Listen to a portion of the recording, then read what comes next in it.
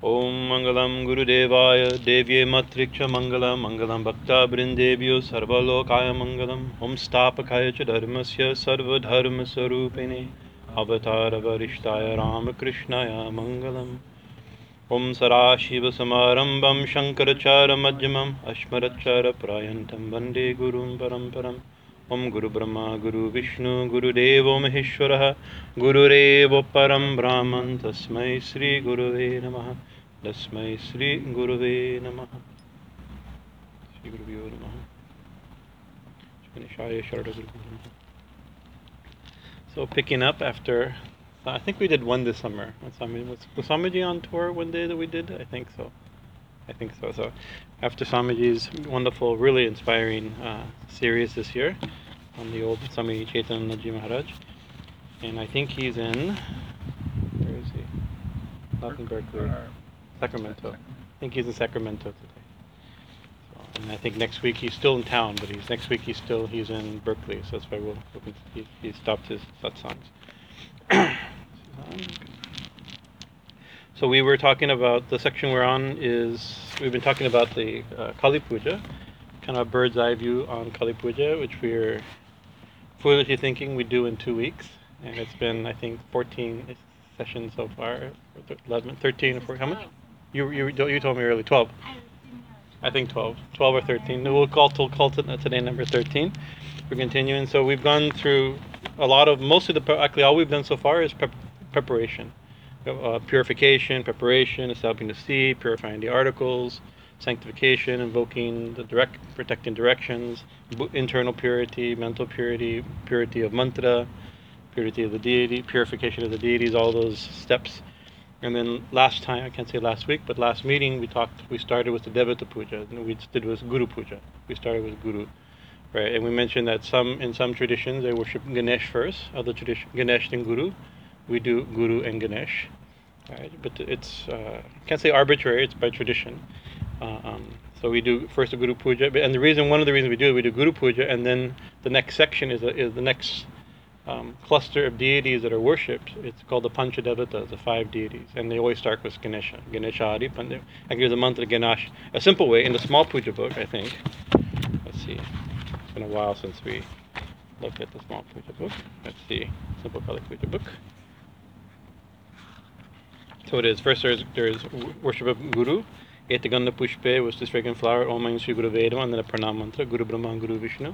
And then Etaganda Pushpe Om Gam Ganeshaya Namaha. You worship with this flower, you worship Ganesha, and then his Pranam mantra. And that's a very simple. And then after that, then it becomes Ganeshari Panchadevatabhyo Namaha. We worship the 5 deities beginning with Ganesha. And in the simple puja, then that could be sufficient. Ganeshari Panchadevatabhyo, worship Ganesha and the 5 deities, or the 5 deities beginning with Ganesha, which we mentioned just now. And then Aditya Ravagrahebhyo Namaha, Indradik Palebhyo Namaha, all these different groups of important deities that are always worshipped during puja. But the first is these 5, this is the Panchadevata. And in a more elaborate puja here at Kali Daily at Kali Mandir, they're worshipped separately. It can be done just as flowers, each of the 5, which is, mention the 5 is, maybe you know by heart, you know the heart, you know by heart, you know the 5 by heart, the Panchadevatas? It's Ganesh, and then Shiva, yeah.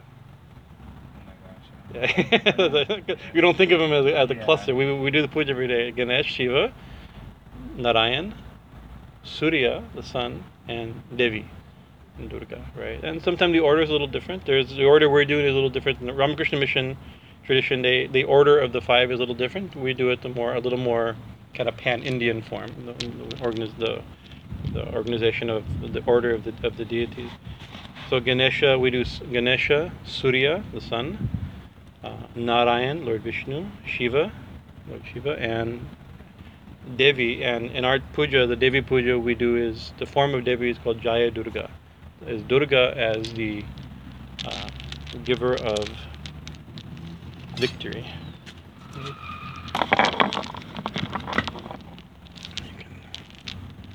Sorry, if there's not enough fire, it becomes very smoky. I lost a little bit. Not too bad.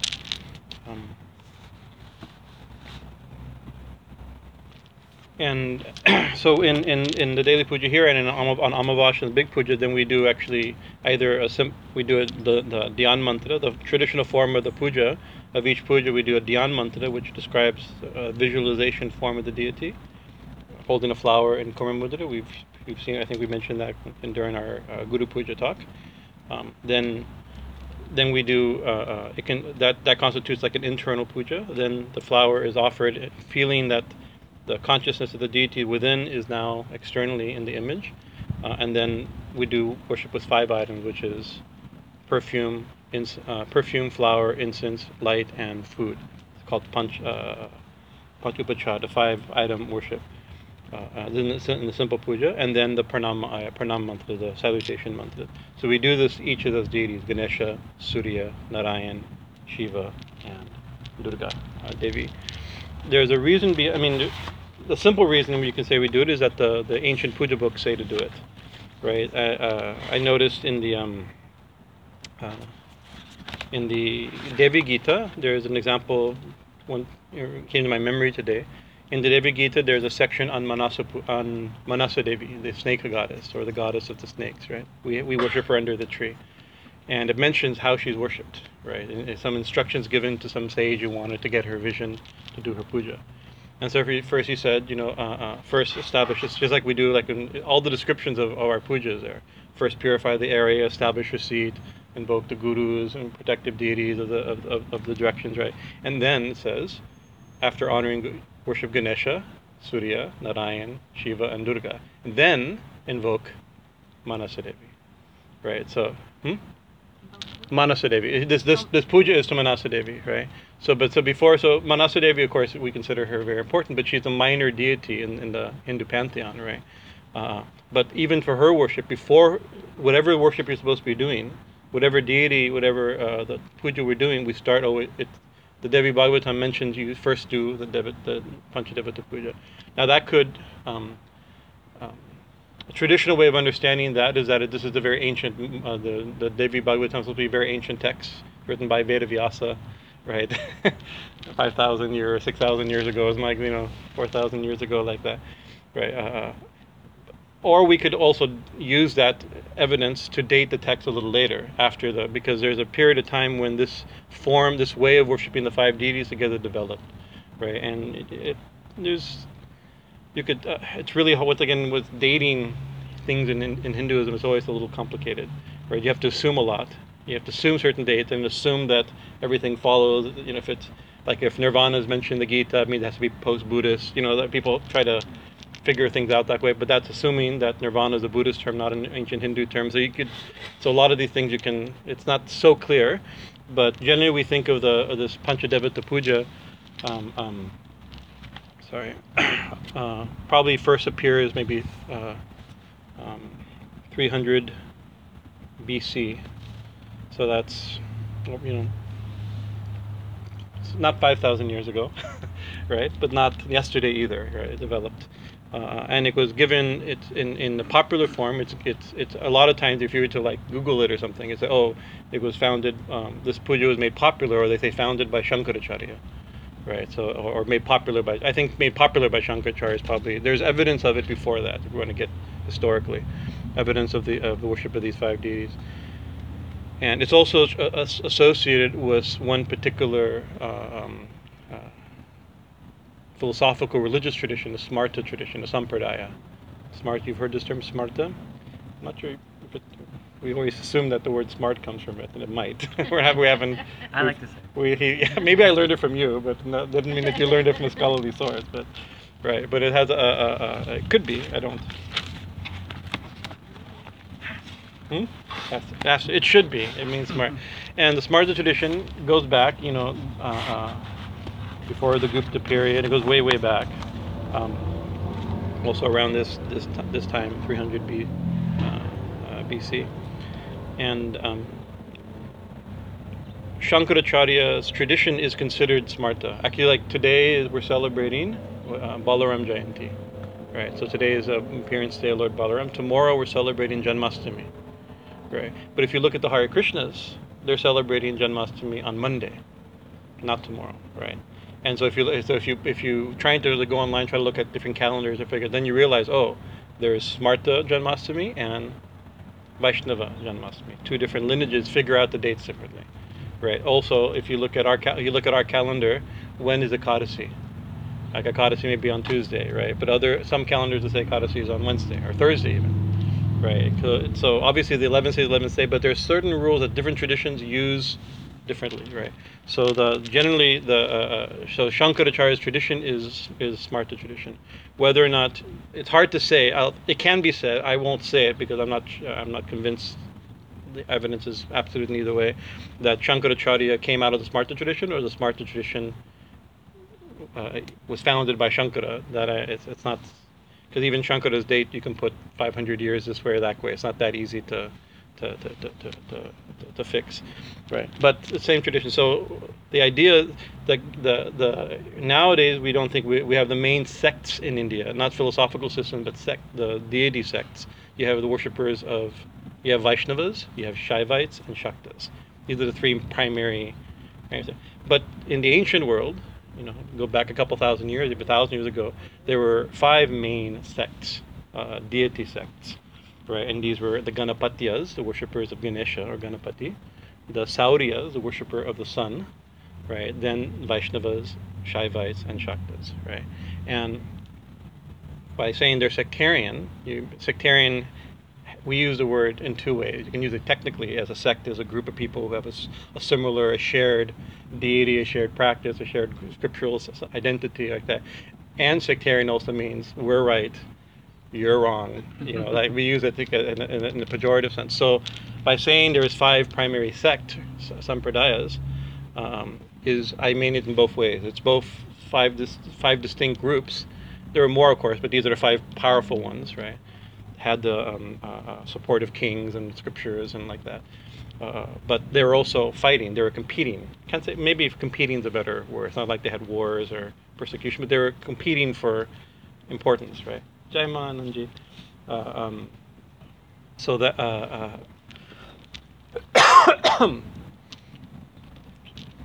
we haven't been up by the fire in a long time. Yeah, it's been a long time.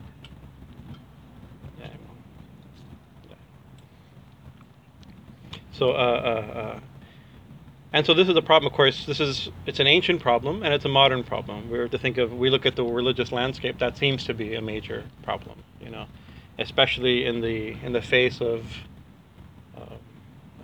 blooming globalization. I mean, there's no longer any other, right? And so therefore the idea is like we have our own deity and ethnic group and self-identity group, that we have the truth and other people's, they definitely don't have the highest truth. If they have truth, they don't have the highest truth.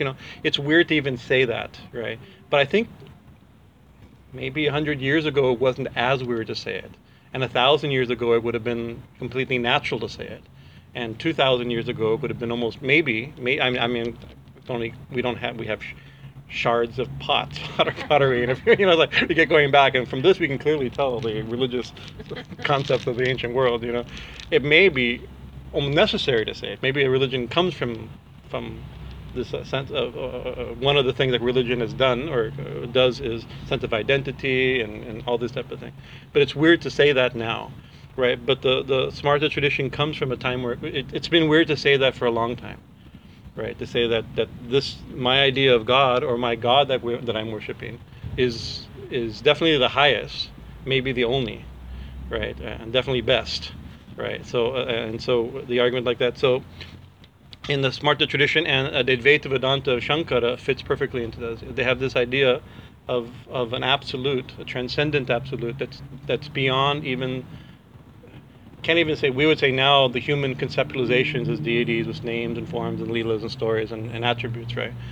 It's not beyond our. Of course, God is beyond the human conceptions, but it's beyond any concept. It's even beyond its own conceptions, right? So it's not that not necessarily. We would say now in the modern way of thinking that humans create ideas of God, right?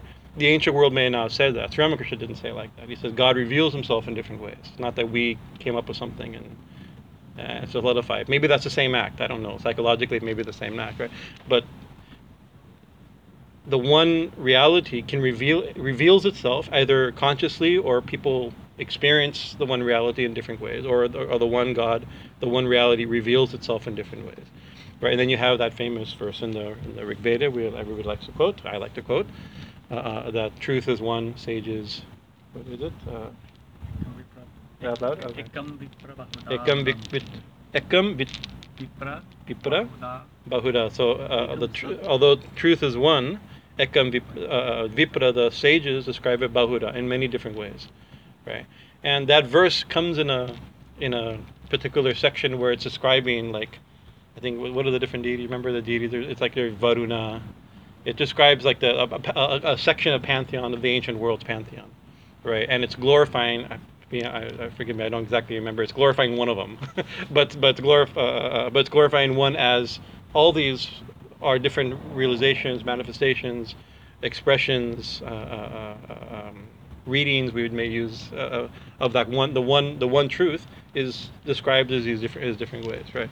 So that's an extraordinary idea, and 2,000 years later, it's just as extraordinary, the idea, right? But what they probably didn't mean is that, well, we could say that, the original verse, who knows what it meant, right? But with the Smarta tradition, it was understood that the truth, which transcends localized expression, right? The different expressions, the different main sects of Hinduism, right? Orthodox sects of Hinduism, specifically the Vaishnavas, the Shaktas, the Ganapatyas, the Sauryas, and the Shaivites, right? Each one of them is describing one truth, right? There's a transcendent truth, and then there's a truth that transcendent reality expressing itself, or the realization of. Yeah. And so what Shankaracharya popularized is, they call it Panchayatana Puja. We call it, we say Panchadevata Puja, the 5 deities, but Panchayatana Puja. So Pancha means 5, these 5 deities, and Ayatana means containing. So this puja that contains, or is made up of 5. So it's the one type of the worship of the one deity that's contained as 5, right? And the way it was done, and the way it's still done, even in Kali Mandir we do it. If you look at the shrine, you have to know what you're looking for. But there we have, next to the water pot, there's a little throne, and on that throne there are 5 stones, right? That's the Panchayatana asan, right, or mandala, right?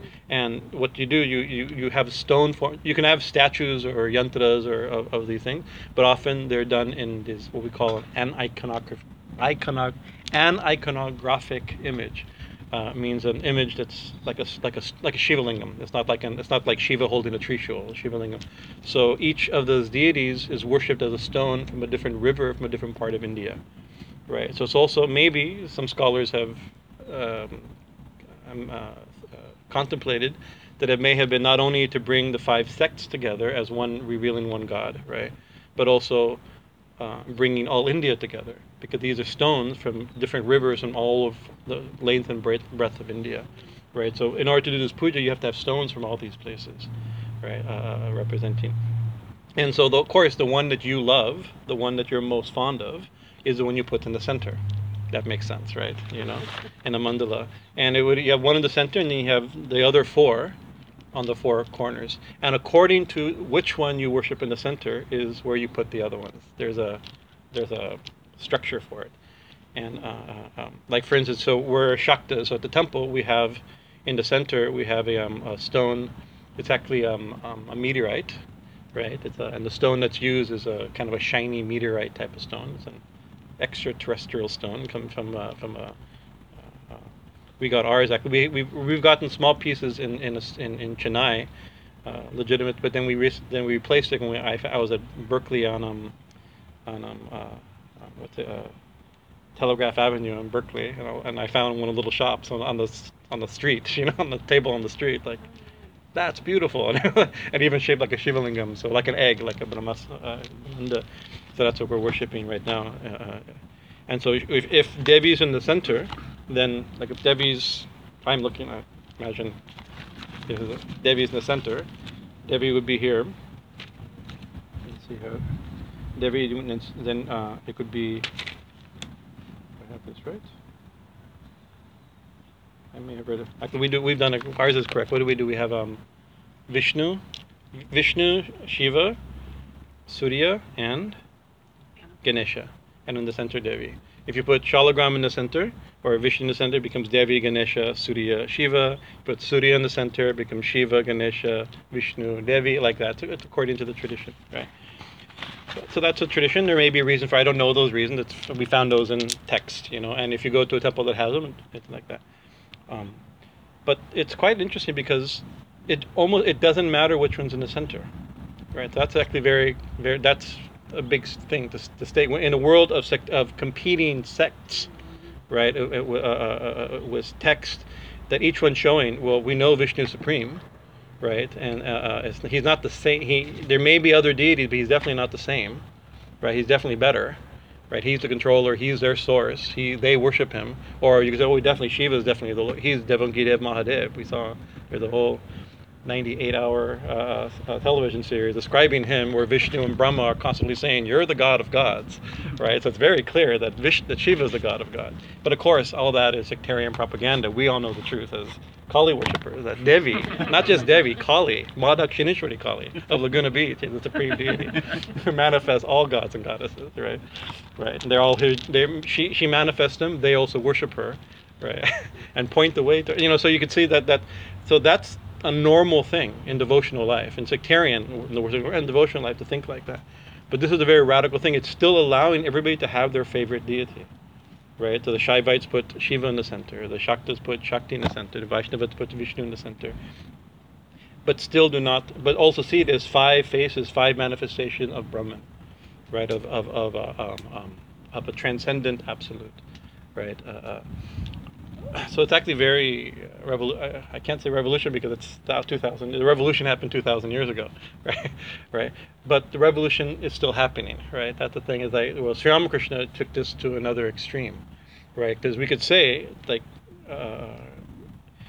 in Hinduism, Brahman reveals itself according to this particular lineage, right? Sampradaya, as manifesting these 5 deities, and according to the one in the center, they call the Ishtadevata. The one you choose is the one in the center.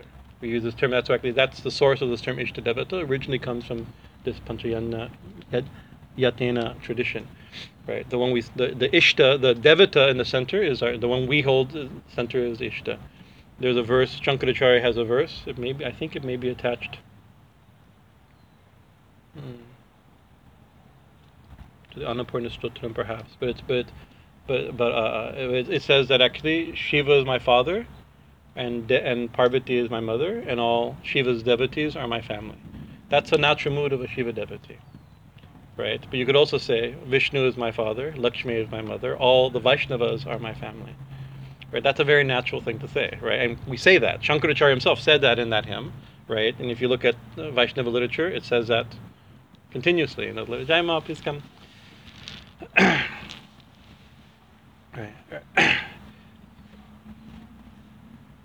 But they didn't say, right, that the truth is one, and sages describe it differently. Like, for instance, sages would describe it as Allah, right, or Jesus, or Jehovah, right, or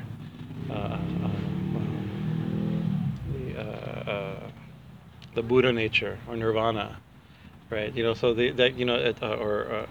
the Jain saints and the realizations, So it was still, this is in a certain sense, this is a foundation of an orthodox Hinduism that developed. The Smarta tradition is a very orthodox Hindu tradition, very open-minded within sectarian Hinduism, right. And then the background, the philosophical system that developed it is Advaita Vedanta, which is extremely open-minded another way, right. The truth is about the nature of that philosophical contemplation, description of that absolute truth that manifests as these 5 deities, right. But the modern sages, like Sri Ramakrishna, like Ramana Maharishi, like Anandamoy Ma, like Swami Shivananda, the great saints of this time, Sri Ramakrishna foremost amongst them who preached like this, when he would say that truth is one, sages call him by various names. It's not just he's called Shiva, Vishnu, Narayana, Durga, and Ganesha. Right, it's like truth, like whatever. I can't say whatever, but it's universalized. It's in the global age, in the globalized age, where everybody's connected to everybody, and statements like "truth is one" and he's not called this, right? It doesn't sound right. It can't possibly be right, because how do you justify it? Well, before we could justify it because our tradition says it. Well, other traditions say something different. Or before we justified it is my guru says it. Well, my guru says something different. Or we'd say my scripture says it. But now we have access to every scripture. What makes your scripture so special? Well, it's in the Vedas. Well, it's not in the Bible. Yeah, but the Bible is not authentic. How do you say that? Because the Vedas are authentic. How do you know the Vedas are authentic? The Vedas say they're authentic. The Bible says it's authentic. You know, once you accept it, you can no longer, the arguments that were so natural for a long time, for almost ever, right? Now they don't hold up anymore, right? So they have to be they had to be universalized. And I think Sri Ramakrishna very much successfully. Not maybe he didn't sit there. I need to universalize so that Hindu Dharma can survive the modern age. I don't know if he thought that, or maybe the Divine Mother herself, which is actually Sri Ramakrishna did say. The Divine Mother herself showed me this truth, right? This is from his own self and the Divine Mother Kali's message for this age, right? Revelation to this age is the truth of all religions, right? So I'm going beyond the scope of the Panchadevata Puja, right? But I think this idea of these five competing sects being worshipped as five faces of the same reality, right? It's one of the things that when people naturally say, "Oh, Hindu is very, very open," or Hinduism is very accepting, or Hinduism is pluralistic, right? This is what they mean. I think this is where it comes from, right? Because in other sense, I mean. Oh, because they have there's many polytheistic religions that have many deities or traditions. You know, that doesn't make them pluralistic. Polytheistic is not pluralistic. Pluralistic means many approaches, many, you know. So the thing that makes Hinduism distinctly pluralistic, I think the roots of it maybe are deeper in the realizations of the Upanishadic sages, perhaps, right? Right. But definitely, with this worship of the five deities together, is very. I think it's very. When we usually think, oh, Hinduism is open, or has different ways to truth, or the different gods or faces of God, or even that language, there's different faces of the one God. That comes from this, you know. And so this has been in the modern age has had to be universalized and extended, right, to a generosity of spirit and an intellectual honesty. If it's true in Hinduism, why can't it theoretically, potentially be true in other forms? Right. So we are ritually declaring it every day in puja. You're thinking bad thoughts. That's what the smoke. You're disagreeing. You're thinking, no, Shiva is supreme for sure. Devi's supreme. You know.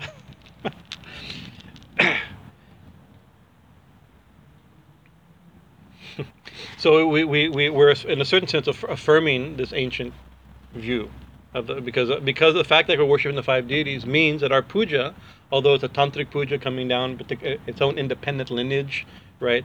It comes from a background of this smarta idea that truth is one, and the main conceptions are the main sectarian traditions are expressions of that one truth, right? Including its own. It's a self-understanding. The Shakta tradition, the Tantric tradition, has that as a background, right? It has that as a background idea, right? Because otherwise, you see, and even if you go online, if you look at, let me look how to do a Saraswati Puja, right? And what it will say, if you look at download probably maybe Marathi or something, how to do it, But it gives you a few purification things. Then it says you worship Ganesha and then you worship Saraswati, right? You get Ganesha and then the deity. Whatever Ganesha is always worshipped first. There's a reason for that. There's many stories for that and like that. Concession by Lord Shiva according to the story, right? But here we don't worship Ganesha and then worship Kali. We worship Ganesha, then Surya, and then Narayana, then Shiva, then Durga, and then Kali. Actually, not just, and then we worship a lot of other deities.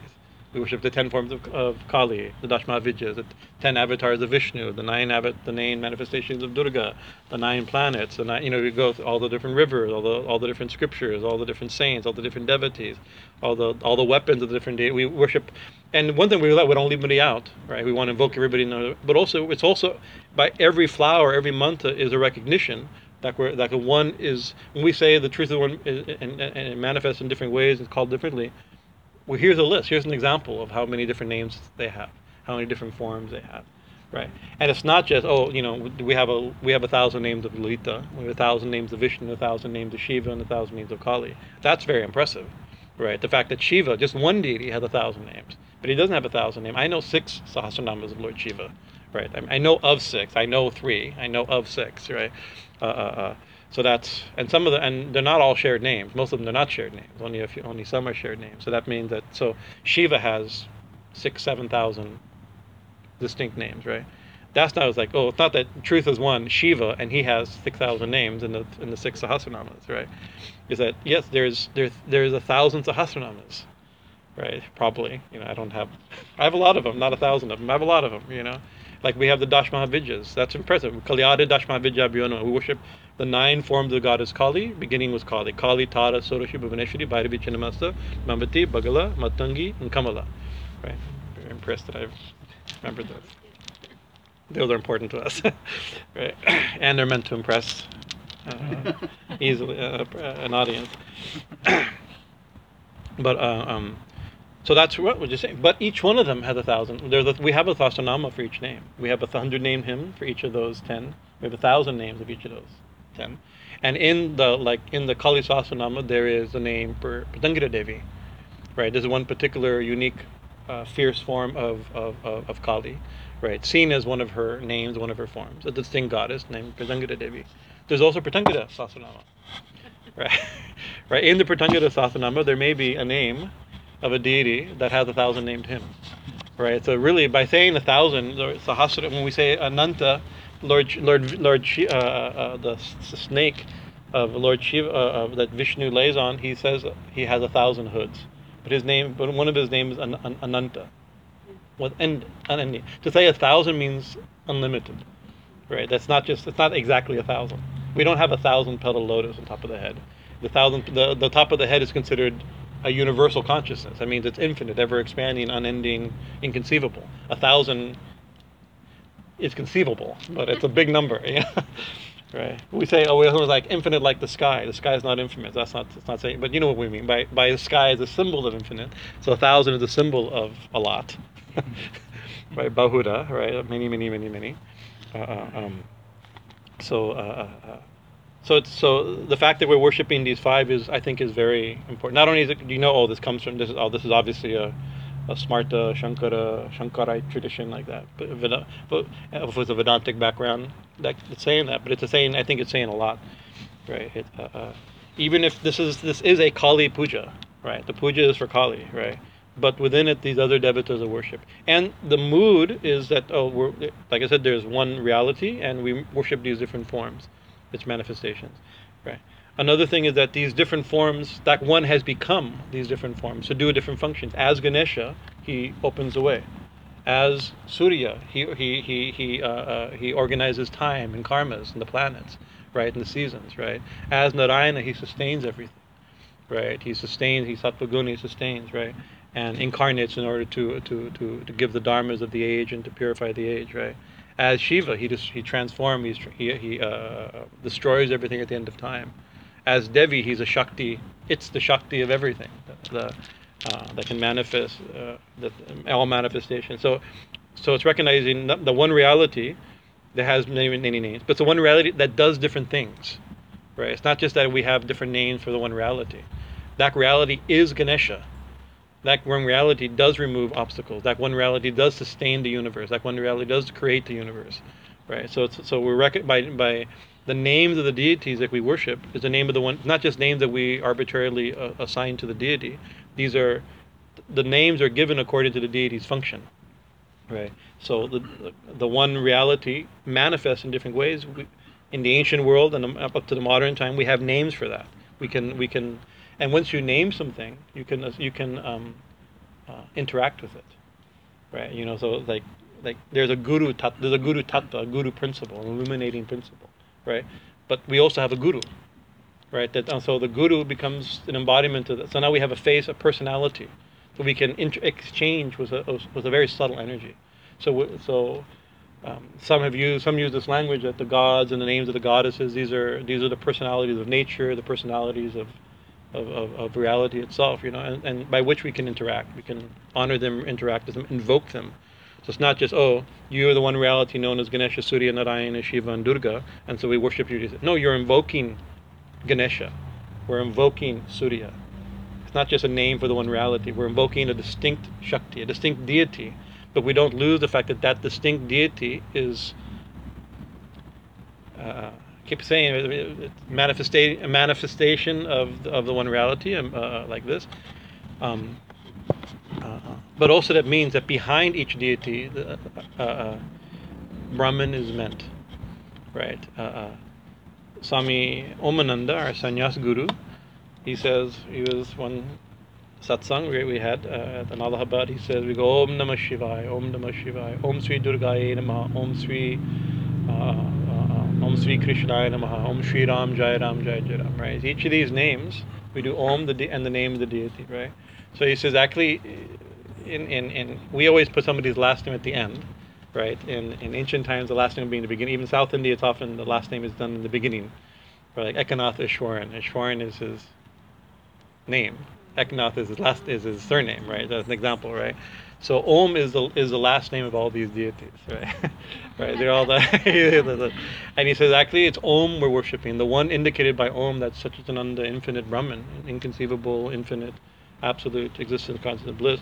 When we say Om Sri Krishnaya Namaha, Krishna we worship that Om in, of course, with the name and form that we love of Krishna, but also as Krishna. Krishna, I mean, he that Om incarnated as Krishna. I mean, it did something. Tata Gita, killed Kamsa, and like that. All the things that he stole the clothes of the gopis, all the things that Krishna did, you know. But we recognize that Krishna is not. Have to be careful. We don't be disrespectful. We're not. It's the problem with language. It's not like, oh, he's not just Krishna. He's also the infinite. No, Krishna, we see a lila, a form, a name, some idea, but we only see the tip of the iceberg. He's infinite, right? Krishna tu Bhagavan Swayam. Krishna is directly the original Godhead himself. That's what the Bhagavatam says.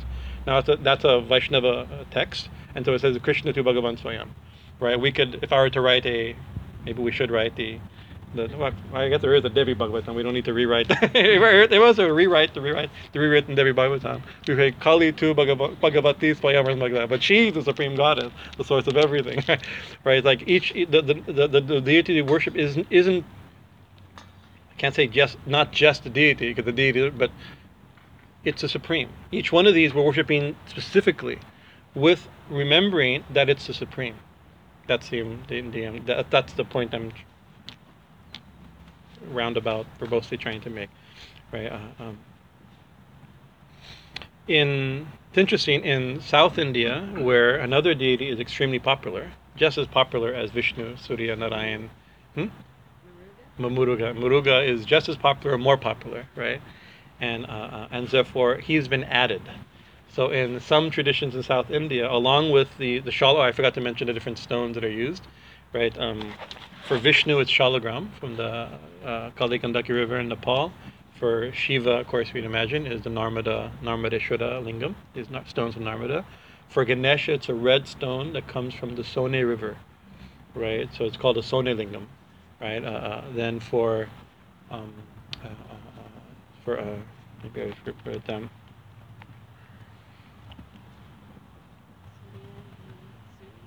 What's that? For sun, we usually use crystal. That's the most common thing. But it's a crystal from a particular mine in South India. It's supposed to be that from that place. We have a crystal sun, like we worship. Actually, a little face, like little, very nice. But actually, a crystal is one that is worship. And then for Shiva, for Devi is a stone. I told you it's meteorite type of stone, right? Why I was mentioning that. Oh, so then they add for Muruga, for Skanda, they add a small veil. The symbol, his weapon, that spear, the single point spear, that they add that as part of it. And there's another thing, and also, you really think, what are these five sects? Actually, at one time, right, now we, the big three main sects are Vaishnavism, Shaivism, and Shaktism, right? But before, the Ganapatyas and the Sauryas were just as important, or more important. They had their own texts. There's Ganesha Upanishads, I guess, the Puranas, texts that describe, like On Ganesh some years ago, on one of these podcasts you can get, there's I think the glories of Ganesh, a talk we gave on different stories of Ganesh, and some of them are taken from the Ganesh from the text that Ganesh is not the son of Shiva, right? Ganesha, and one of the things where even Ganesh is so fat is because within him he has Shiva, right? He's the source of Shiva. He gives birth to Shiva, Brahma, and Vishnu. He's not the son of anybody. He's their source. Shiva's his son. Ganesh manifests everything, right? So when when you see the dancing Ganesh, when the absolute non-dual Brahman, that first pulse, the first vibration within absolute infinite consciousness, that is Ganesha, right? The first sound is Ganesha. The dancing Ganesha comes, and from him, then he creates Brahma, Vishnu, and Shiva, and they go, okay, you have to create, sustain, and destroy, right? I'm your source. I'm the supreme. He's Brahman. There's a hymn by Shankaracharya, the Ganesh Panchakam. It describes each one, Tam Namami, I think it's in the, we chant this mantra, but I'm forgetting, haven't done it in a while. It describes him, that each line ends up with, O Ganesha, the Supreme Brahman.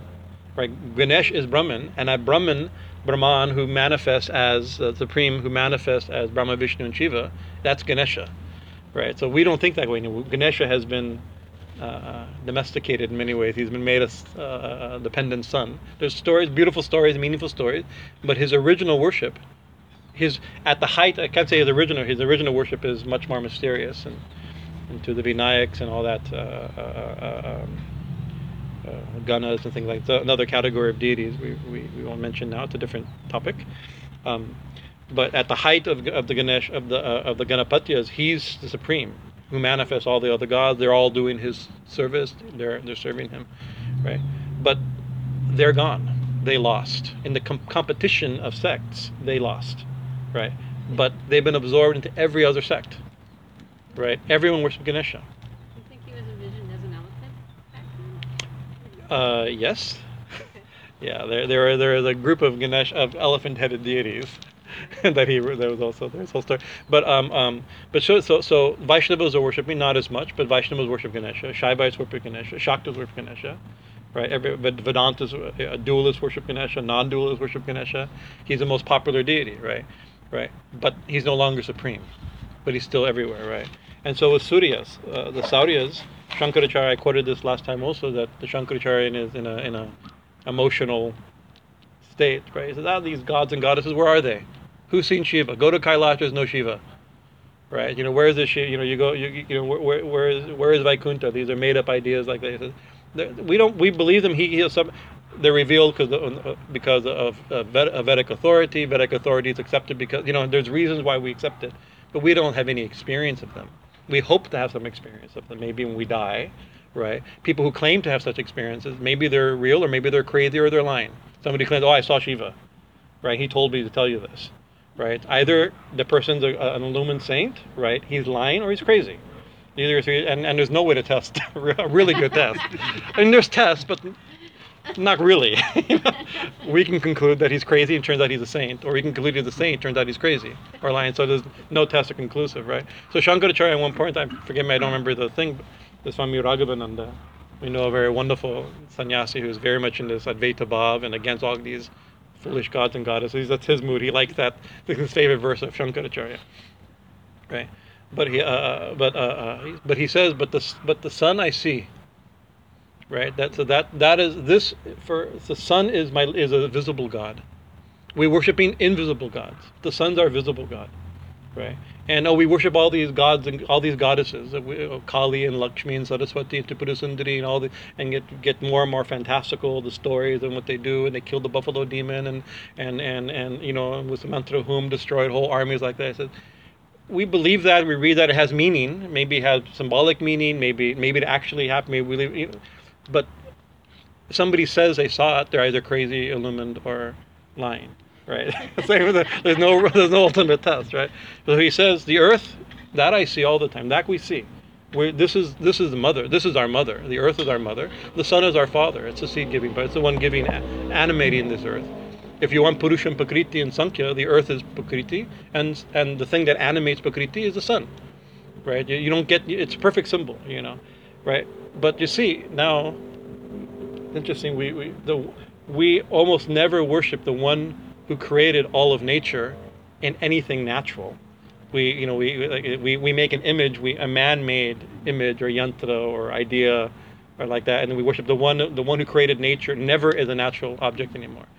But you just look at. I'm looking. You guys are so fallen and modern that you've turned your back on the one true God, the sun, right on behind you.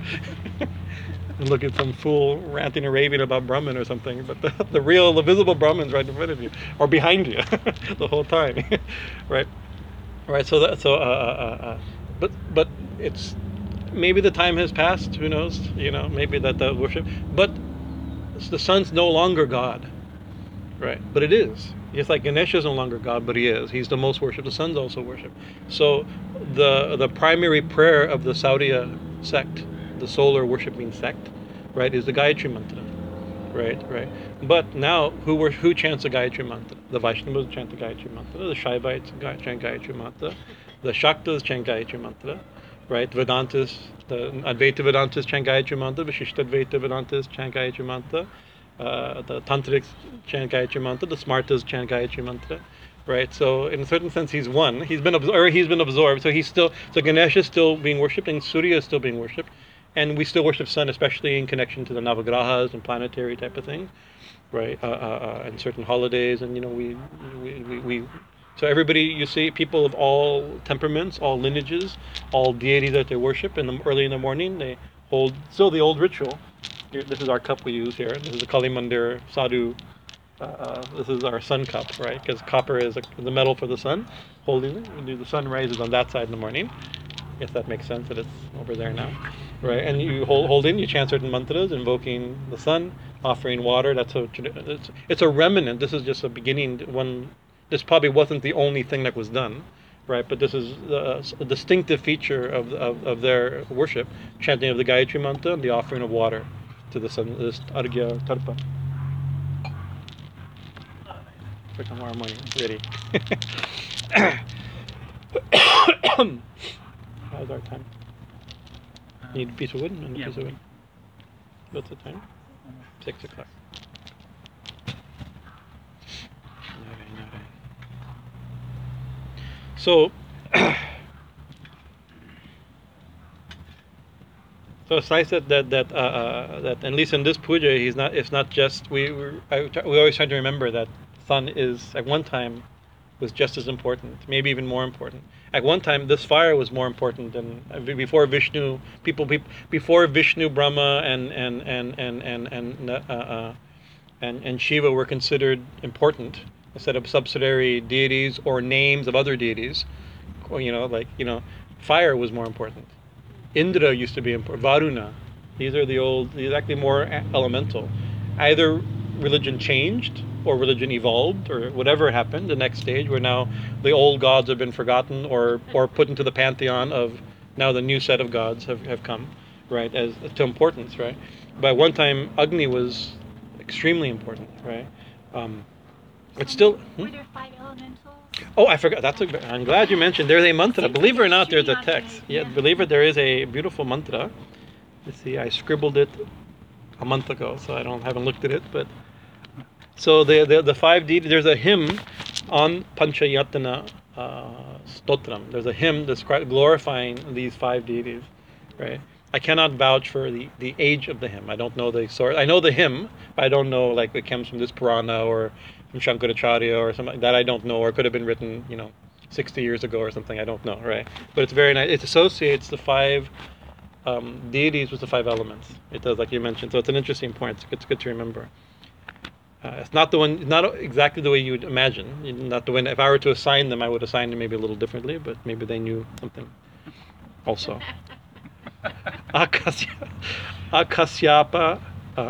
Akasyapti po Vishnu, Agnischaiva Maheshwari. Akasya tipo Vishnu. Vishnu is space. Right, so that the Akasha, the space, Akasha Tattva is Vishnu. That makes it, Vishnu means spread, or spreading, or pervading.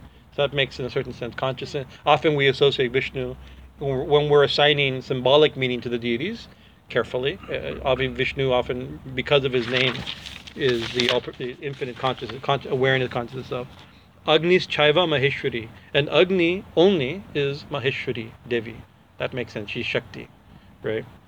So the goddess, the great goddess Maheshwari is Agni, is only fire. Vayu Surya, Vayu Surya, Kshitir Ishaha. Vayu means air, is Surya. So sun is air, and earth is Isha. Isha means Shiva. Okay. Jala Nyasa Ganapati, and water is Ganesha. So it's interesting. That's the way that there's a mantra. There's a mantra for everything. There's a mantra for. I think the reason I scribbled it down would be a nice thing to add at the end of our Panchadevata Puja. It'd be a nice pranam mantra, remembering that we have to add that. Adding that. So anyway, this is just a little bit of background for the Panchayatena Puja, right? But I think it's the Hinduism is extremely well suited for the religious pluralism, and it's really the seed of the universality of religion, the truth of religion, that even in the interfaith movement and interfaith dialogue, a lot of it can literally be traced to Swami Vivekananda, to the problems of religions. A lot of stuff can be traced to that itself, the modern thing, but it's But ancient Hinduism, at its root, had this. I think the roots to this, even at the very beginning. I think this is important. So, one other point in the Panchadevata Puja, in the Bengali in the ritual books, we say Ganeshadi Panchadevata Namah. It says. In Indrari Dashtikpalebhyo Namah. No. Shivari Panchadevata Namah. That's right. Because it has first, it's Guru Ganesha. That's already given. So we take Ganesh out of the thing. Now it's Shivari, right? So now the order is a little different. Shiva, Narayana, Agni. And instead, so Agni is added, right? So because Agni is obviously important, it's also been absorbed, right? And so sometimes in certain pujas we'll also worship Agni within as part of the Devata Puja. We'll also worship Agni. So instead of Ganesha is done before all pujas, and the 5 includes Agni. I know Gita Prana made one time they changed it, that we've changed it. Originally the mantra said Shivari Panchadevata Puja, Panchadevata Bhyo Namaha, but Agni we make it more matching the South Indian, kind of pan-Indian tradition. So we changed it, and therefore we left Agni out. He's not in the list, right? But one day they noticed that constantly at the Vedanta Society, things were burning a lot. Right, incense would fall down and ruin an asana, and the candle people would do something, and their cloth would light on fire, and and they realized I think they didn't. Agni should be worshipped, so they rearranged. They inserted the Agni. So Agni Puja is done separately as a Panchadevata part of the Panchadevata Puja. We don't do it, but as part of any large Maha Puja also includes a Yajna. So Agni is obviously included. So. That's a long, but I think it's an important background to idea to the puja. But the details are very simple. Just like Ganesh Puja, we worship. There's a Dhyan mantra, the 5 items, flowers and leaves, and the 5 items, and then a pranam mantra. So I'll just mention these mantras. For Ganesha, starts as Ganesha. I wanted to go Ganesha again because we talked about Ganesha at I think the second talk in the series, about the importance of Ganesha and why Ganesha is worshipped first and like that. So I'm not going to re-litigate the argument for that, the point. So this is a beautiful Dhyan mantra for Ganesha. Om Karavam Sturatenam Gajendra Vadanam Lambodhanam Sundaram. These are very classic descriptions. He is a stout, thick body, right? Kamendra Stulatanum. His body is big, and there's ancient historical reasons why he's big bodied. In general stories, he holds of course he eats a lot of ladus, so we know that. Right, that's the reason. I have a stout, thick body, not because I have the universe inside of me, because I eat a lot of ladus, or chips, or whatever it is, whatever my version of it is, But so he has a whole universe within him. It's one of the reasons. But like I said, there's the ancient category of deity that predates Ganesh worship, were thick-bodied short, stout, thick-bodied deities, you know. But anyways, stuck, thick body, Gajendra Vadanam, and he has the head of the king of elephants. And we've told that story. I'm not going to tell that story. I want to tell that story, but I won't tell that story. Because we won't. We have a half hour to do 5 deities now. Can you get that Gajendra or which story? Yeah. Huh? Gajendra story or which? Yeah. Well, no, not actually. Actually, it's true. His name, the king of elephants. Maybe it's Gajendra's own head. I don't think so. But he has the king of elephants, but Lambodhanam Sundaram, and he's very beautiful. And he's beautiful with his swaying head. So it's not just describing him; it's describing a very beautiful image, right?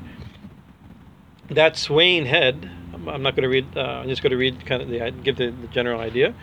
Is swarmed by bees. Right now, we are scared of bees. We don't look at the sun. Don't ever touch the earth. We don't look at bees, and we're scared of bees. Believe it or not, in the ancient world, bees are a form of the Devi herself, right? The Brahmari. She appears when there's when the earth becomes desolate. She appears as bees. She appears as vegetables, as nature. You know, she's these. And we have a beautiful beehive above. We built we installed this great danger and difficulty very high at the proper height, a box for an owl to keep our rats down in the neighborhood, you know, and bees moved in, immigrants moved in, but they're wonderful. They're very gentle bees, and they've been very good to our garden. I mean, they're fertilizing. No, that's right. They're great. It's great. Yeah, they're great. And also there's like in Laguna Niguel, there was bees that attacked and killed somebody a couple months ago. I mean, it's like there's aggressive strands of bees here. These aren't them. These are very gentle, very extremely auspicious bees. I don't think anybody. Maybe has anybody been stung about this one yet? Let's see. It's unusual. None of us have been. I get stung by bees all the time, and none been stung by men. We walk around barefooted in a garden full of bees, so they're good. They're good bees. Not honest bees. No, and these are very, very, very auspicious bees, right? But it's swarming. Where is it swarming? It's they're swarmed by bees intoxicated by the fragrant rut flowing from his temples. And I think in our talk on Ganesha we talked a little bit about this, that elephants have they have a gland, I'm not exactly sure, but it's near their ear, that exudes, they call it rut. It's a hormone. This is when they're in heat. It attracts female elephants, right? And so an elephant in heat or in rut is extremely auspicious, right? Because a king at his most virile, you imagine. So if an elephant is a sign of virility and strength, it's that most exaggerated masculine state. You know, that's what he's being worshipped, of that ability, right? But he's also very unpredictable. It's like, you know, teenage boys in heat are also unpredictable and out of control. You know, so Ganesh elephants at that time are very, very and they're themselves, but that's considered very auspicious. And the bees are swarm, and it's true when an elephant's in rut, bees come. So it's an image in real life, you know. And if you're around elephants, this is what happens when elephants are in rut. Bees come, right? But this is done. It's like a long list of epithets that build on each other. He has the king of elephant head at Swain, that it's swarmed by elephants that are intoxicated by the fragrant rut flowing from his temples. Those temples made beautiful, right, by the crimson blood of his enemies. Right, so the temples that are flowing, the intoxicated rut, the bees intoxicated by the rut flowing from his temples, which are made beautiful by crimson red. But so red's a very beautiful color. But why is it red? Because of the blood of his enemies. Because Ganesha, with his tusks, he's like a, you know, you look at in like a Lord of the Rings type of thing when you see the giant elephants hitting, you know, going through an army. You know, it's like with his just doing this. Remember those giant those scenes with his tusks just decimating an army. You know, like that, right? So his tusks have killed his enemies. The blood of his enemies on his temples. The temples are flowing with rut that attracts bees that are swarming and that are intoxicated. Well, anyway, like that. So this list, it's very. The meter and the structure of the mantra is very beautiful like that. It's a long list like that. With a stout, thick body, the head of the king of elephants, and a pot belly, who is beautiful with swaying head, swarmed by bees intoxicated by the fragrant rut flowing from his temples, made beautiful by the crimson blood of his enemies, gashed by the blows of his tusks. That's very nice. We worship that son of the mountain born. right? So it's like we worship the son of the one who's born of the mountain, right? And it says Vande Shaila Sutta Sutam, the one who is we worship the one who is born from the one born from the mountain. So it's very we don't write poetry quite that way anymore, but this is the way it's stacked. It's a very beautiful mantra. So the mountain born means Parvati, right? He's born. He comes from the body of Parvati. Parvati comes from the body of the Himalayas, right? And so in our last talk on Ganesha, we talked about how Ganesha itself is a symbol. He comes from the dirt of the body of Parvati, right? And the oil and dirt and from turmeric, which is a symbol of the earth, the color of the earth. And Parvati herself is a symbol of the mount. Here it says Shaila means stone, the mountain of the earth element. Smoky again.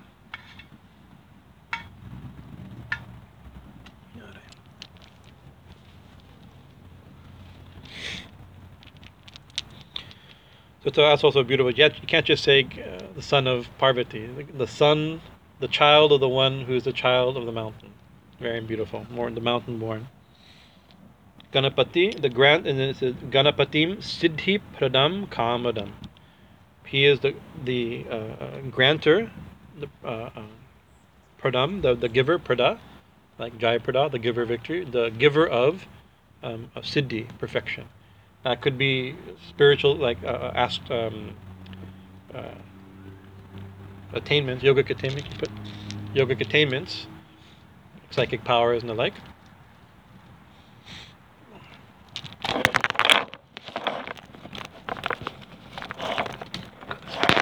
Oxygen underneath it. Get it going. Come on. Everything okay in there? Mm-hmm. Okay. Right, the grim. So it could be that, but here obviously it means spiritual. It means perfection, right? Siddhi.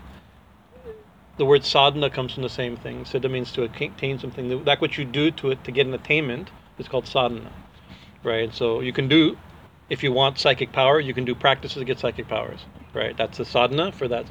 But the real perfection, the real attainment, if you want spiritual perfection, right? He's the one who is the giver of that, right? Who grants the fruits, the giver of the thing we're doing sadhana for. He's the giver of the result, right? And kamadam, he's the granter of all kamada. He's the giver of all desires, or the granter of all desires. Now, of course, not all desires. This is a spiritual mantra, and then in the middle of a puja, so it's the granter of what if what we want is siddhi, if we want perfection, if we want spiritual attainment, he fulfills that desire. So another way to say that he's the one who fulfills our desire to attainment, like that. It's a very beautiful mantra, right? And then offering the 5 items. Ganna pushpe om gam ganeshaya namaha. There's different mantras for Ganesha. The simple one we're using is Om Gam Ganeshaya. There's Ganapataye Namaha. There's all these other mantras.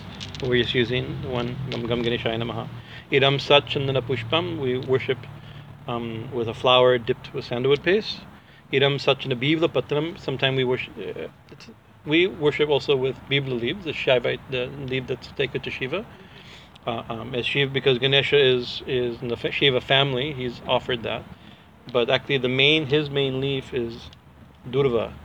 I don't know what to pick right now, but there's like I don't know what type of grass that we'd call that. Not crabgrass, but it's Bermuda. Is it that what it's called? What is it? Bermuda grass. Maybe that sounds like probably right. And it has, but the tip of it has 3, and so you offer specifically with the 3, right? And there's this like the Ida Pingala is given symbolism: the 3 eyes, the 3 states, the 3 parts of Om, the 3 Ida Pingala Shushumna, the Trisho, all the fact that it's a trifoliate leaf or whatever they call that, right, is significant. That's and that's a favorite for Ganesha. That puja, that grass is necessary for Ganesha. There's 21. Usually they pick 21. There 21 is there's different numbers associated with each deity, like 11 for Shiva, 9 for Durga. 21 is associated with Ganesha. I don't exactly know, to be honest with you. I know the number 21 is. Are we sinking? Are you okay? You're okay. Yeah, okay. I just looked. We put it near the quicksand. We put you on unstable ground there. Sorry. Um, uh, Often the number 21 is used. It's often used like for generations, so it may have something to do. I don't know. I just know that the significance of that number in Hinduism is like things are done. Like if you attain enlightenment or liberation, 21 generations are liberated in your family. Things like that. You know that the common. I don't know. It's like 64 and 108. These auspicious numbers. The exact reason I don't know, but I know 21 is associated with them. But like that 21 for generations, an example, what that means, 10 generations past, 10 generations in the future, and you, 21, right? So your 10 generation ancestors, your descendants, your next generation, if you have descendants, and you. So that's where that 21 is. But I don't know exactly why that is. But this leaf is important for Ganesha. And then incense, Eshadupa, Eshadeepa, light, Naivedyam, like food and water, traditional 5 item, or 10 item, or 16 item, or 64 items, whatever the puja is being done. But this 5 item is common. And then the pranam mantras. Those pranam mantras are also very nice. Two of them everybody knows, or a lot of people know. The first one that we use, it's used in these puja books. It's not. It hasn't. Not part of like pop Hindu culture, or it's not the beginning of like bhajan CDs like the other ones are. You know. Om Devendra Mauli Mandara. Makkarana Karuna. It's a little. Again, it's a sophisticated mantra. Vignam Harantu He Ramba Charada Puja Renavaha. Vignam Harantu He Ramba. May obstacles. Of course, he's the one that's going to remove obstacles that begin the puja. We mentioned before that the real obstacle is the senses are the obstacle. We go beyond the senses so we can enter and awaken the Devi who sits in the Muladhara, where Ganeshas actually exist. But may obstacles be destroyed, like the Slapam was from the swain with rut, intoxicated, like that. It uses a similar alliteration and building. From the dust of your lotus feet, right? So what is your obstacles may obstacles be destroyed by the dust of your lotus feet, right? So the very dust of Ganesha's feet destroys obstacles. Those feet that are been made, also just like his temples are made beautiful by the blood, his feet are also beautiful. Also was red. Red is a common thing, right? It's a very beautiful mantra, which are reddened by the pollen of the mandara flower. There's one auspicious flower whose pollen apparently, I don't know the mandara flower. I'm sure it's very beautiful and very auspicious. And that flower has a red pollen. So Ganesha's feet are smeared with red of the pollen from the flowers. Where do these flowers come from? Right? You can say, oh, he must we should offer. Nobody's offered him anywhere these flowers. Right? Flowers on top of the head of the king of the gods, Indra. Right, so Indra is described in one mantra for Indra. He wears mandara flowers in his crown, and because Indra bows his head and touches his head to Ganesha's feet, the pollen from those flowers smear and redden Ganesha's feet. Like these things really are so beautiful. I mean, it's like the way these things are. You have to build so much to. It could be a heavenly flower. I'm sure it's Indra. If it's an Indra locust, I'm sure it's a heavenly flower. I don't think it's that, or above your head. Actually, it's better.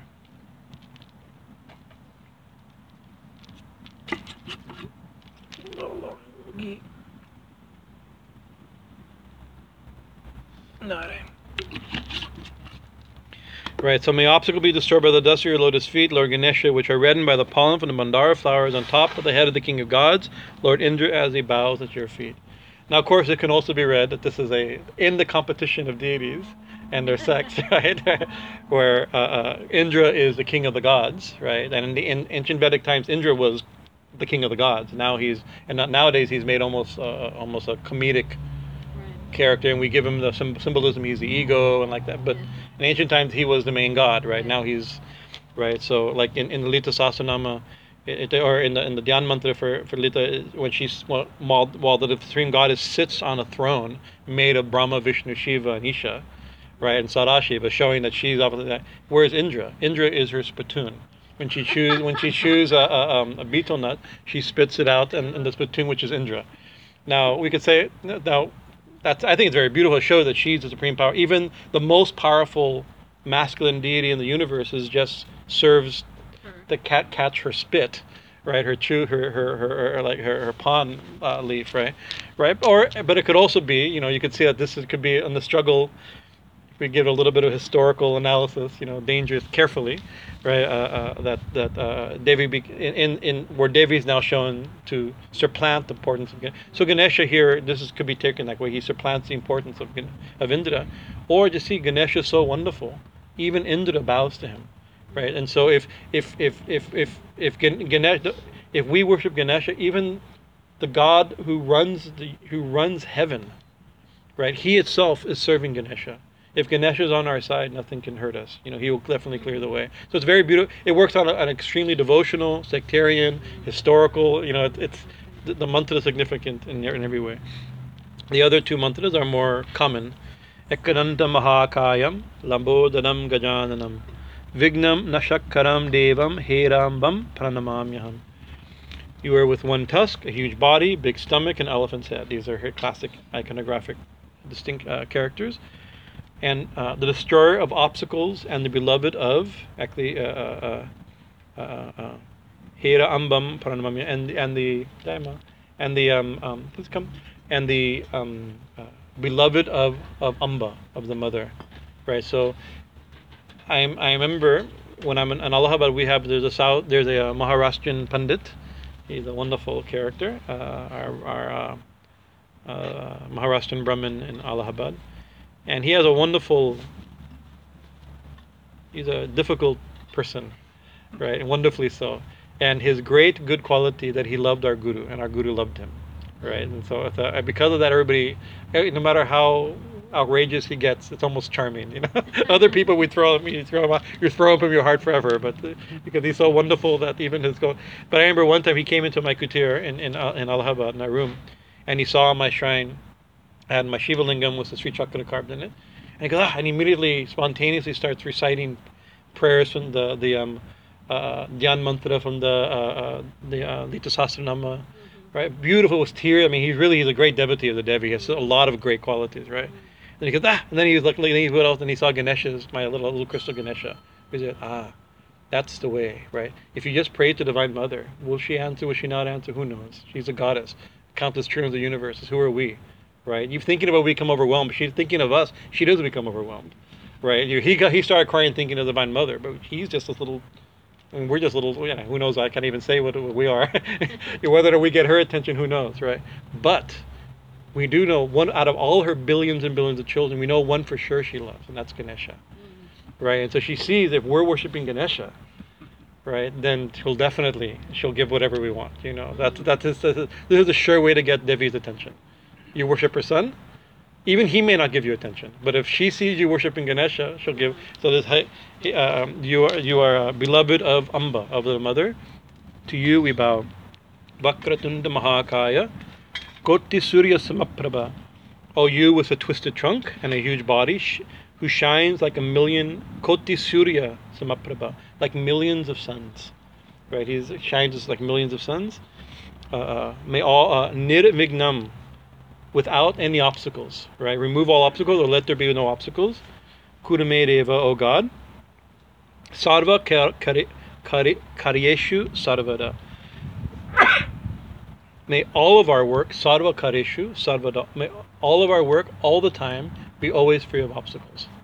Right? So these mantras you hear at the beginning of songs, and often people, Vakratunda Mahaka, you hear, any recording, YouTube recording, these mantras will be there. The first one's less known. It's only in the puja books as far as I've seen.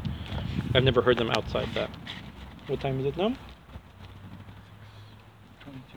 22. Okay, we'll just so that's we talked about the 5 devotees, and then Ganesha, this beautiful Dhyan mantra, the 5 item, and then the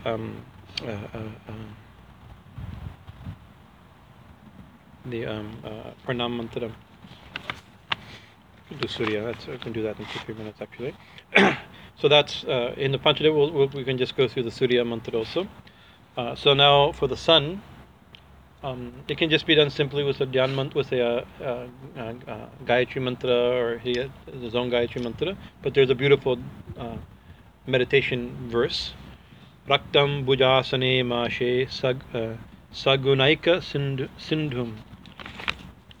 Right, you are seated. Akti says, what's the flower? Raktam.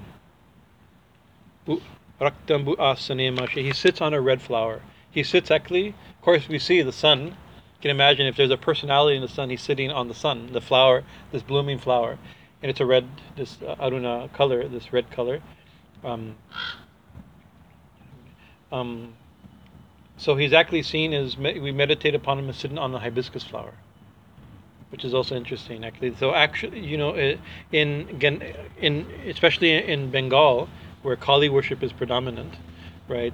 The hibiscus flower is used exclusively for Kali, right? You don't worship Durga with hibiscus, with red hibiscus especially, right? So we have so many different colors of hibiscus. The red ones are only offered to Kali. The pink ones we offer to others, But actually, you can worship Ganesha with hibiscus only because he loves red. Red is also a color for Ganesha, but also because he's a son of Devi. Anything for his mother, you can give the son, right?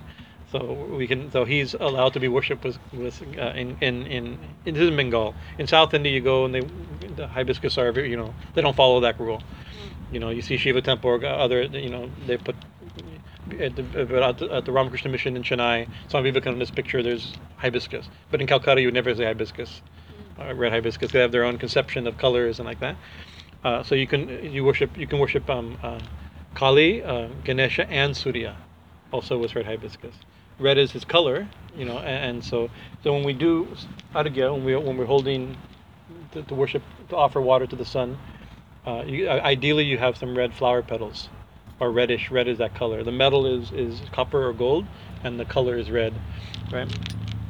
So he sits on, which of course is the color of the sun. He sits on sitting on a red lotus, the embodiment of all pure qualities. Sagunaika sindhum. You are the light of the entire universe. So it's interesting because this sun is the light of our solar system, not the light of the universe. Right? The universe is made of many solar systems, many of which was much bigger suns. Right? So it's not just these hints are showing it's not just the giant exploding ball of whatever, you can probably know more about whatever ingredients are hydrogen, and it's not just that, right? It's that, right? So Swami Chidananda Saraswati, the great disciple Swami Shivananda, very often he'd always say that the sun represents the light of light beyond all darkness, the self, right? Really, the self, which is consciousness itself, the light of lights, because we see light not by the light, but consciousness sees light. We see each other due to light, but we see light because of consciousness. Without consciousness, there could be a light bulb and we wouldn't see any of you, right? So the light of lights, the beyond all darkness, right? That's the great symbol of that. Fire can be a symbol of it, but the great fire is a great symbol of it. So when we chant the Gayatri and we worship the sun, it's the light that illuminates everything, not just our galaxy. For us, it's a giant ball of fire that's radiating light and heat and is allowing life on this planet to be relatively okay, more or less. A little bit this way or that way, it goes bad, as we know, a little bit. But so it's a light. So it's who lights the entire universe. Samaasta jagatatma deepam bhajami. Jagatama deepam bhajami. You are the light of the entire universe. We worship you. Then it described a little bit his iconography. Your two hands hold lotuses, and your lower hands show the gestures of granting fearlessness and boons, right? Classic pose, right? And your powerful face is of rosy hue, and has 3 eyes. This is common. Then, so that's the Dhyan mantra, holding in the Kumar Mudra, meditate in the heart. That flower is offered, and then the 5 items are worshipped. And he's not offered leaves generally. Like we worship with perfume, flower, incense, light, and food. In the puja, he's not offered but it's tricky because in certain traditions, he's considered an incarnation of Shiva. The planets are forms of Shiva. In other traditions, it's considered incarnation of Vishnu, right? So when leaves are offered, you can offer him both Bibla leaves. In Navagraha Puja, you can offer him Bibla leaves and Tulsi leaves. And when you're doing Aragya, some people put Tulsi leaves on there. But I don't never offer Tulsi leaves. Other pundits told me, always offer Tulsi leaves. Right? So in the puja, we don't list leaves. We leave out leaves. Leaves are important actually. It's interesting because they have sectarian meaning also. Like Tulsi can only be offered to Vishnu, never to Shiva, and Bibla can never be offered to Shiva, always to Vishnu. Right? Of course, we know Vishnu and Shiva are not different, and distinctions are. But there is a bhava, and we respect those traditions. So. Like when Holy Mother, I may have mentioned this before, Holy Mother would be worshipped on her birthday. People would come and offer flowers, and people would bring home, Mom, may I do puja? Because yes, you can do it. And they'd open their basket, what they went to the store and a flower market, and they offer roses and lotuses, and then they go to grab like tulsis and bibla leaves. No leaves. Don't offer leaves. She wouldn't let people worship her with leaves, right? Maybe we can only imagine why, because we also believe she's Sarvadeva Devi Surupaya. She's all gods, all goddesses, including Vishnu, including Shiva, including Kali, and these different leaves, but out of her. But then Swami Gambarananda mentioned that in her universal form, we can offer her Tulsi leaves and Bibla leaves. So Kali Mandir, we offer her Tulsi leaves and Bibla leaves. Right, and then the Pranam Mantra. Jaba Kushum Nashankarsham Kasya Payam Maha Dyutim Dvantarim Sarvapapagnam Pratosmi Pranatosmi Divakaram. We bow to the Maker, that's beautiful, the Maker of the day. Like the sun makes the day. Right? The first line is the most obvious experience of the sun, the one who makes the day. Right? Our day is associated with its rising and falling. Maker of the day, shining brilliantly, seated on a hibiscus flower, again here. The great luminary, descendant of Kashyapa Muni. Kashyapa is the father of many of the gods, right? The enemy of darkness and the destroyer of sins. So it's not just, now of course the sun comes up, darkness goes away, right? That's one meaning, right? Also, the sun comes up and sins go away. When the sun goes down, all of our bad behavior starts. In the light of day, most people behave themselves, right? Darkness is a. That's why you want to protect the place. It's like on the lot across on the thing. It's an empty lot. So pretty soon it's an empty lot. You hear people and the people pull over there, and they're taking heroin, and it's a dark empty place, right? But that happens 2-3 times, right? And so the owners put a light there, and now it doesn't happen anymore, right? So that's but where the light, where the sun is, darkness goes and sin goes. Of course, there's sins we do in broad daylight. That's a different, right? But obviously it has a deeper meaning. The light of light beyond our dark. You are the one who gives light. You are God who gives illumination, right? And that illumination destroys all darkness. It destroys all sin. Destroys everything. And the final two. That's a famous mantra. It's part of a hymn that's described that worships each of the dash of the Navagraha. All the 9 planets has their own pranam mantra. This is in that hymn. This is a very popular one. The others are less, just a glorification.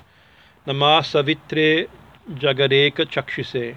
We bow to Savitri, an ancient name for the sun, Savita, the eye of the world. I also like that name. The eye of the world, and the cause of birth, sustenance, and death in the world. He's the giver of time and everything. So is it the cause of birth, death, and birth, life, and death, right? Which is also saying that he's worshipped as Brahma, Vishnu, and Shiva. Right, by saying that, right? So each deity, whenever they're worshipped as everything. That's another important point.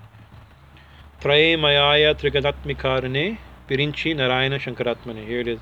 The essence of the three, here the three could be the 3 Vedas, the essence of the 3 Vedas, or the 3 periods of time, the 3 fires, sunlight and sun, moon, and fire, could be the 3 gods, right? Really, it's understood as the essence of the 3 Vedas, the three gunas, Tigunat Makarane. You are the essence of the 3 Vedas, the 3 gunas, right? And Virinchi Narayana Shankaratmane. And the essence of Virinchi means Brahma, Narayana, and Shankara. Brahma, Vishnu, and Shiva. Right? So it's like, so you say, oh, so he's the sun is Brahma, Vishnu, and Shiva. Right? The sun is Brahman. Ganesha is Brahma, Vishnu, and Shiva. Ganesha is Brahman. Right? Guru is Brahma, Vishnu, and Shiva. Guru Brahma, Guru. You don't believe me? Let's all say it together. Guru Brahma, Guru Vishnu, Guru Deva Maheshwara, Guru Deva Parabrahman. Guru is Brahma, Vishnu, Shiva, and Param Brahman. Ganesha is also worshipped with Brahma, Vishnu, Shiva, and Param Brahman.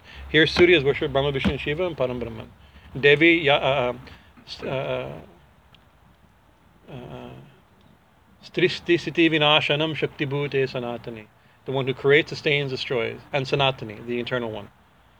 So Devi is being worshipped as Brahma, Vishnu, and Shiva, and the eternal, unchanging Brahman, right? So that comes to our original point of the Panchadevata, right? Is that they're being worshipped specifically, but they're being seen also as everything, as the essence of everything, the source of everything, the embodiment of all these things. So we'll end there. So next week, God willing, we'll finish up the section which is Narayana Puja, worship of Vishnu, Shiva Puja, and Devi Durga Puja, and then the other we call it Devata Puja, just other lists, the great list, because you realize one time there's I think through Hinduism Today or something there was I saw something about what it means to be what is Hinduism, like is it a foundational definition is very difficult to make, right? And the Supreme Court of India came up with a few different ones that were being argued, right? One of which was that the deities who worship are many. that was one of the. Not only that, it's pantheistic, because it's not exactly that, but it's that one list. I don't know if it made it into the final definition, right? But that had to do with sectarian marks. I mean, different characteristics that classical Hinduism and modern Hinduism has, and one of which was that the deities to worship are many, even if you only worship one deity. The deities to worship are many. So we some people want to simplify. No, they're just one. We find that slightly boring. So, because the one has become everything, right? And so we can God has become everything. So now we have already a weird impersonal conception of the absolute, and then we extend that to seem something really sublime. He's become everything. And so it's almost more abstract, right? You have now God's everything, but that means that materialism, that's just regular worldly life. God's everything is divine, but we don't see it. But of course, if we had the eyes to see, who knows what we'd see? But we can begin to see everything. How do you start seeing things as God? Is this fire or is this Agni? That's Brahma, Vishnu, Shiva, and Brahman, right? That's the question, right? So you enter the courtyard. There's a little throne out of clay, and there's a tulsi plant there. It's a basil plant, right? So is it a basil plant, or is it goddess Tulsi Devi, Vrinda Devi? And there's mantras. I recently translated them. There's a beautiful hymn that describes Tulsi Devi. Here, I'm going to give you a hint. As Brahma, Vishnu, Shiva, and Brahman, right? It's like so. But how do you do that? God's become everything. They just walk by. No. Therefore, people, you'll see they chant mantras to her. They walk around her. They give her water. Each form has a personality, right? And so the one becoming many, once that one has become many, is named, is described, is interacted with in many different ways, right? It's become personal and direct, right? And we can interact with the one that's become many. Right, and so the idea of the many gods or the many manifestations of the divine is it's not just, it's beyond, it's pluralism for sure, right? But with every addition you expand the way you can see the way you can interact, relationship you can have with the divine, right?